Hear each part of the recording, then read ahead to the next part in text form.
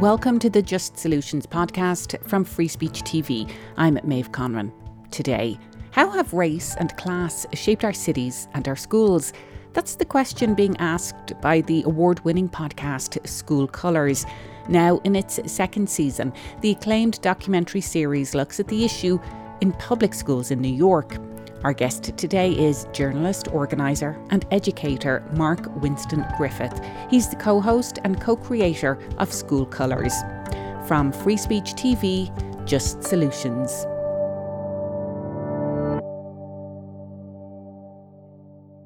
Mark, it's great to have you with us. Thank you so much for being our guest on Just Solutions. Sure, it's great to be here.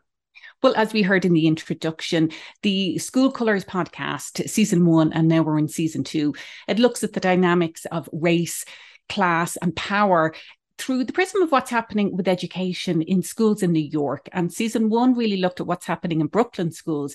Season 2 takes us to Queens. First of all, I think many viewers and listeners would be surprised to hear about the reality of school segregation in the state of New York. And I think many people think of those type of terms when it comes to maybe southern states and not a state like New York. But in fact, a report in 2021 from the Civil Rights Project found that New York schools were the most racially segregated in the country. And this followed on from many years of New York leading the country in terms of racial segregation. So take us through the issue that you were trying to examine, one of the issues in the podcast. How segregated and what does segregation look like in public schools in Brooklyn and Queens?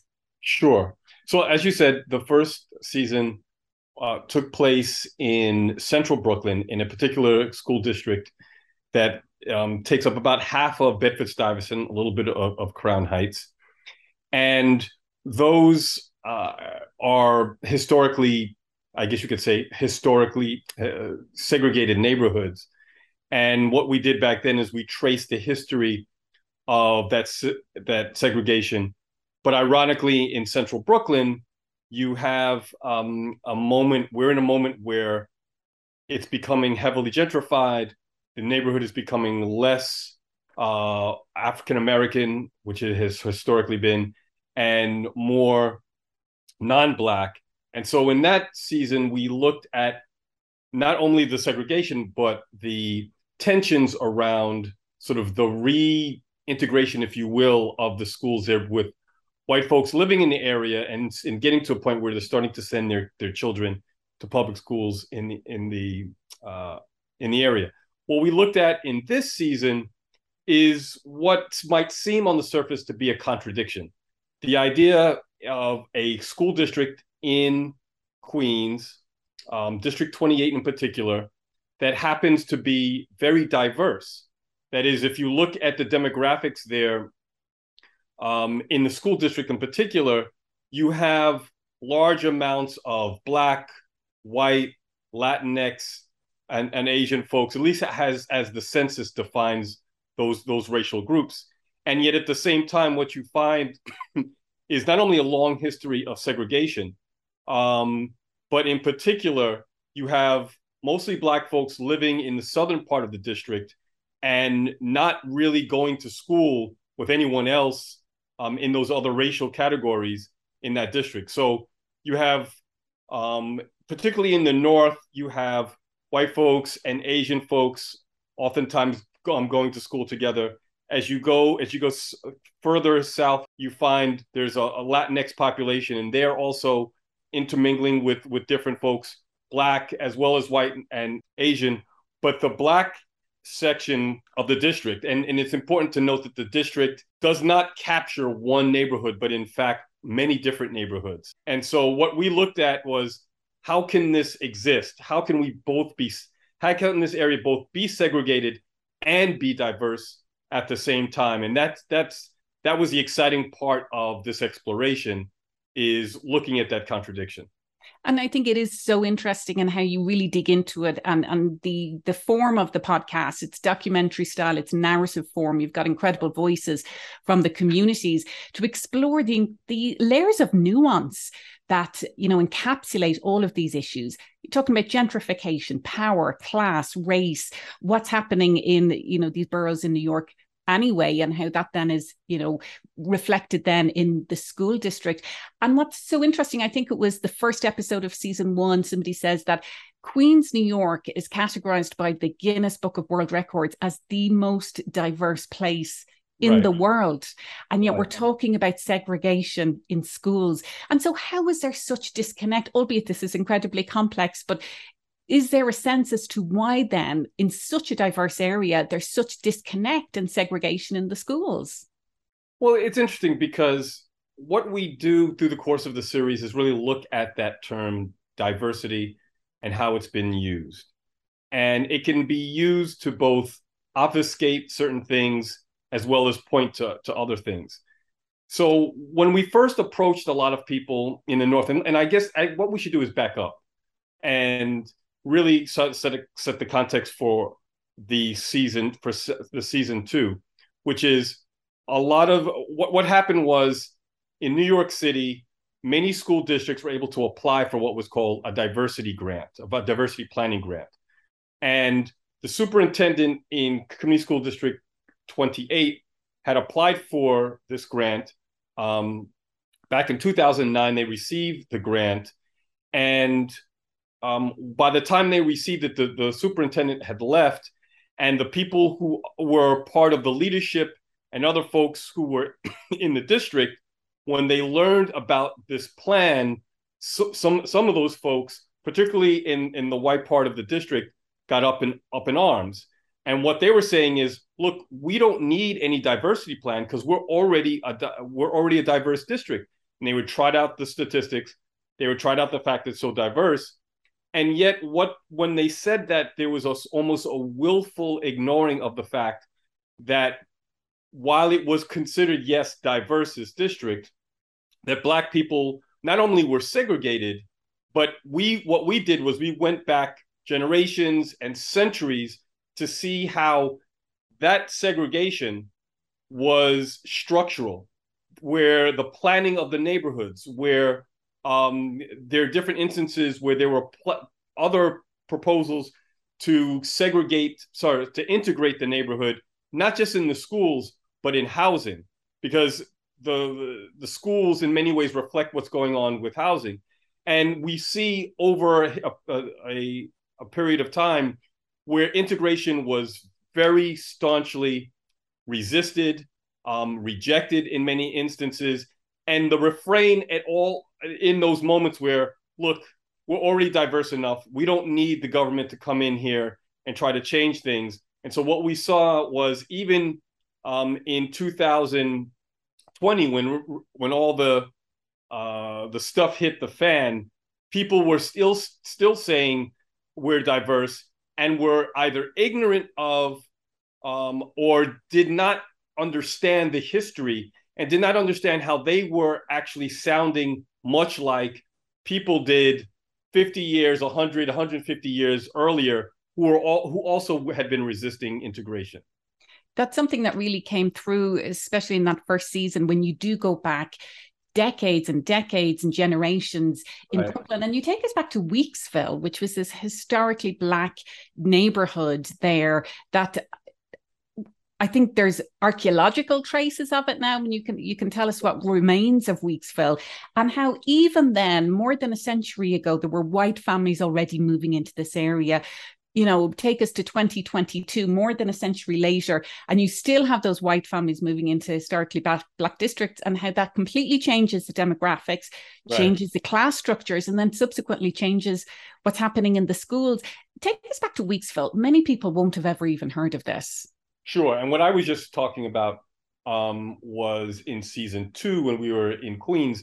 So now you're going to season 1 in Brooklyn. And Weeksville was a free Black community that really grew in the 19th century and became a place where entrepreneurial and middle-class Black folks, well, I shouldn't say just middle-class. It was actually a very diverse area, economically speaking.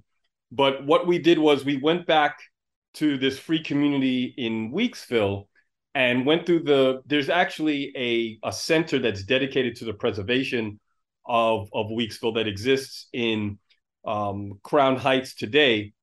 And what we looked at there were similar attempts. We looked at how back then there were attempts to integrate areas where white people were actually looking to come into the Black schools and vice versa, and where you saw again resistance to that. And it had echoes when we looked at what was going on in at that time, which was 2019 and 2020. We heard echoes of that. And so one of the reasons why we looked at history is because we know that the past is not actually the past. The past is very much the present. And it was really interesting to hear some of the same arguments, some of the same resistance, some of the same language that we heard coming up in terms of attempts to integrate in the 19th century. We heard that come up in the early part of the 20th century and in the latter part of the 20th century as well. 21st century, I should say. It's interesting just hearing you talk about that history of the efforts to integrate schools. Then it was a huge part of the Reconstruction that to have integrated schools, and right. We are not teaching this history to children in schools. Right. I know we've had discussions on Just Solutions in the past about the need to have this history taught because we are continuously repeating the same cycles. Exactly. But I'd love to get your thoughts on the relevance to the rest of the country, because I know this is really looking specifically at what's happened in Brooklyn schools and in Queens, but we're seeing either efforts to integrate or indeed efforts to further segregate in schools right. all around the country. And so what lessons do you think New York and its efforts there, what lessons can be learned by other communities? Well, I think that one of the points we were trying to make is particularly in Queens, what we're seeing there, I think, is a harbinger for what we're going to see across the country. As this country becomes more and more populated by people of color, you're going to have these confrontations in schools and in housing where people are going to have to learn how to coexist, and where people are going to be running up against the idea of having to, if not give up, at least share some of the privilege that they have and answer the question, why are schools that are predominantly white performing so much better than schools that are predominantly Black? And so, I mean, we're talking about two extremes, but when you start to filter through other racial considerations, whether we're talking Asian, we're talking Native American, whether we're talking Latinx, integration is not proposed for the sake of simply putting people's bodies together. The whole point of integration is to make sure that we have schools that are equitable, where they result in people getting access to opportunity as a result of those schools. And what we're seeing across the country, still throughout the country, is that opportunities are oftentimes determined in public schools.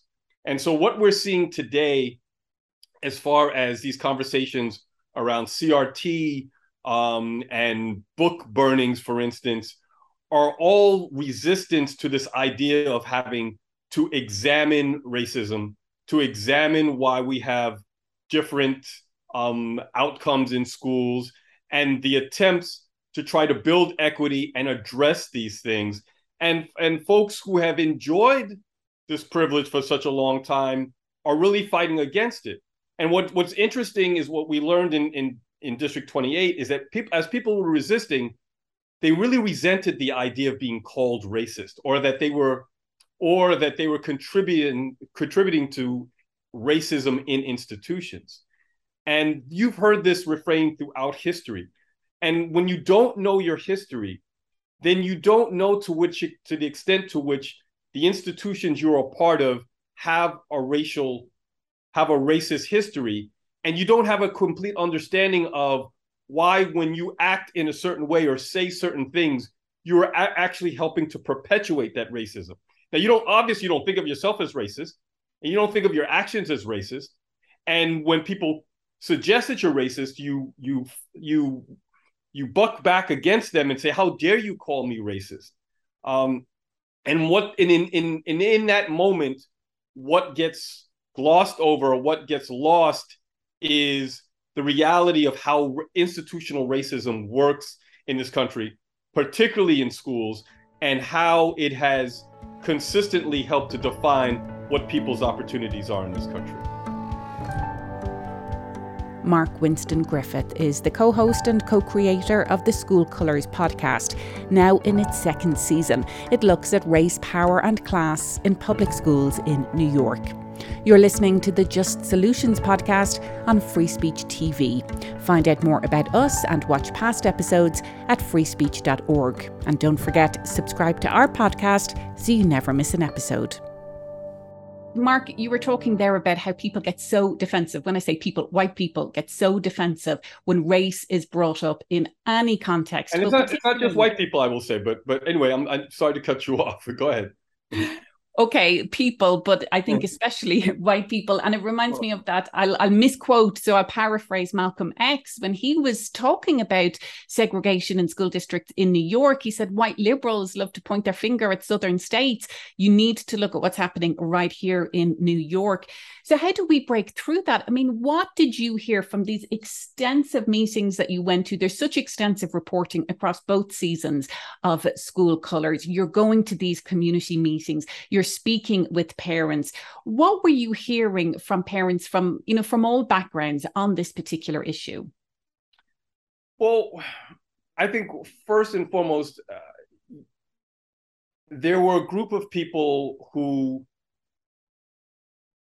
believe and understand that segregation is one way in which we limit people's opportunities. And that in New York City, there was an attempt to build mechanisms to fight against it.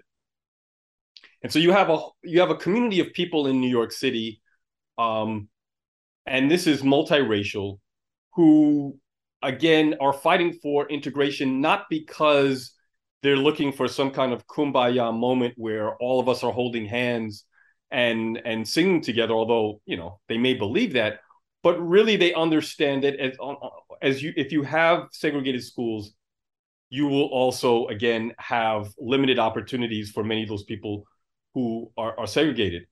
So you had those folks. Then you had people who are living mostly in the northern part of the district. And I don't want to paint folks in with one kind of brush, because there are people who there was a diversity of thought, obviously, in the north.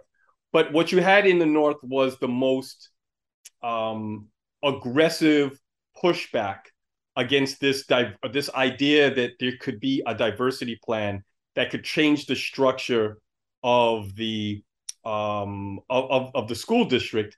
And what we heard from those folks is like, we don't need you here. You don't understand our lives. We moved into this neighborhood because we moved into this neighborhood because we want access to great schools, and we don't want you getting in the way of that. I'm not racist. I love all people, and yet there's nothing to say that we can't. The problem is not segregation. The problem is that the Department of Education, have not established schools that work for everybody. So don't bother us. Go to the southern part of the district where schools are not working, and you fix those schools, and you don't mess with us.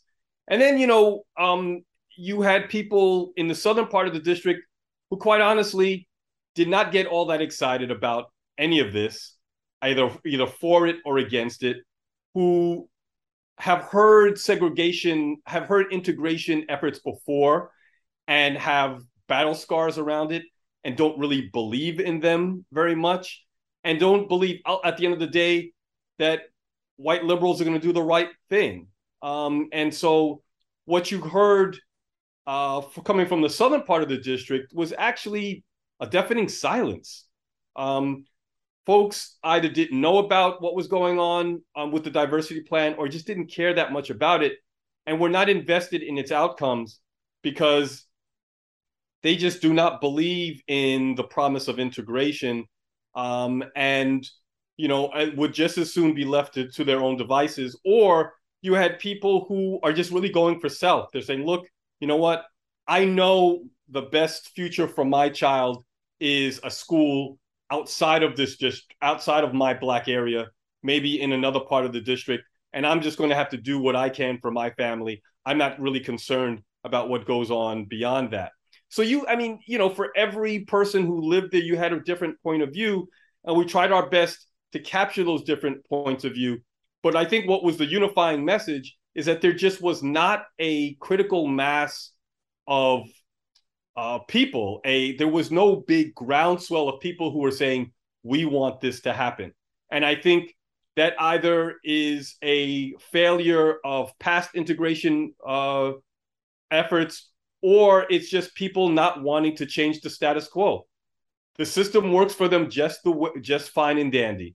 Their children get to go to good public schools.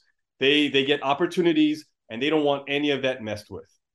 Well, you talked there about past integration efforts. I've mentioned there that some viewers and listeners may have experience of busing, because that was one of the integration methods, not just in New York, but in many, many school districts around the country, that led to a huge amount of pushback. And I think at the heart of busing was this effort to integrate. And so, in season 1, I believe you have somebody who shares a very visceral memory of being on a bus and being surrounded by a really angry white mob and looking in their eyes because they did not want these kids being bused into their schools. Right. And there you have a very visceral and a very explicit articulation of racism. And what's different from what happened in New York and in other parts of the country, like Boston or areas down south, you did not have the same kind of government enforced and government sanctioned busing in New York City that you did in other areas. But even the efforts that did occur that were taken on by school districts or taken on by New York City were aggressively resisted. So now you cut ahead to today, and what most of the people who were resisting the diversity plan were saying is like, we don't want our children bused. Now, they did not say, for the most part, we don't want Black people in our neighborhood. These are mostly liberal folks. Those words would never come out of their mouth. What they did say is, we now enjoy being able to walk to school or be able to have a short commute. We don't want that disrupted. We don't want, because to be fair, District 28 is a very big district. And so the idea of you having to travel to another part of the district to go to a school was a big threat to people. So it was never articulated in the same ways, like, oh, we don't want Black people coming up here. We don't want to go down there. But people did say things like, we will not travel just so we can go to a low quality school. Now, they didn't say we don't want to go to a school where Black people are. They said we don't want to go to a low quality school. And that was shorthand for, we don't want to go to a school in a Black or Latinx area that we're going to presume is going to be substandard. And by the same token, we don't want the schools that we've established. We don't want the ecosystem, the educational ecosystem that we have moved into, that we have purchased a house for, or we have very aggressively made a beeline to come into this neighborhood because we want these schools. We don't want you to disrupt that ecosystem here. And busing represents for us a disruption of that. It means moving people across the district in a district where I moved to this particular neighborhood because I want to be in very close proximity to this school. And so now what you're saying with busing is that you're going to mix all of that up. You're going to disrupt all of that up. You're going to disrupt that. And that's not what I moved to this neighborhood for. Well, Mark, we only have a couple of minutes left, and I do want to let people know that, you have a relationship with Free Speech TV. You're a former board member, but you're also the Associate Director for Anti-Racist Partnership and Transformation, ADAPT. And that's part of, Free Speech TV's efforts to look at what's happening and to examine, our own structures and many educational institutions, media institutions, in fact, really all across society are doing this. But what would you like people to take away from the podcast in terms of this moment that we're at right now in society, where there is more consciousness around anti-racism work and the need to have these conversations? Because as we have been examining here, it's nuanced, it's complex, it's not going to get solved overnight, but there is, I believe, a moment that we're at right now where people at least want to talk about it. Sure. I think that we need to, I think that season 1 and season 2 are great learning moments for everyone. It's funny too, because at the end of season 2, we asked someone point blankly, if everyone were to listen to this, to what extent would things change? And this was one of the main characters in our storytelling, a woman by the name of Venus Ketchum. She said, well, it's nice, and I listened to it, and some other people like me listen to it. But even if everyone listened to it, I don't think it's going to change much, because at the end of the day, it's got to be about action, right? So I do think that listening to something like this is a precursor to action. It's a way of understanding history and understanding how our arguments have to be much more sophisticated, right? Because it's not enough to, if you consider yourself an anti-racist, it's not just enough to reach across and point to someone and say, you're racist, because they're going to react to that. And it's not going to be effective in making the point most of the time. What you have to understand is not only history, but how to break through those narratives and how to get people to react to and respond to you in a way that may not include you pointing a finger and calling someone racist. It might be much more sophisticated. Now, obviously, there are going to be moments where people are going to show their ass, and you're going to have to say you're being racist, because there's no other way to frame it. But I think that we're in a moment now of where the arguments, where people are being labeled as being politically correct or being woke and being really marginalized by that. And so we've got to figure out a sophisticated way to unmarginalize ourselves and to mainstream our arguments and our efforts. And so I think that knowing the history, knowing what the arguments are, knowing what people are on different parts of the argument, understanding the sophisticated way they're making their arguments, I think can enable you to actually take action. Mark Winston Griffith is the co-host and co-creator of the award-winning School Colours podcast. The second season is available through Code Switch on the NPR platform, and season 1 is available wherever you get your podcasts. Find out more at schoolcoloursPodcast.com. And don't forget to subscribe to the Just Solutions podcast so you never miss an episode. For Free Speech TV, Just Solutions, I'm Maeve Conran.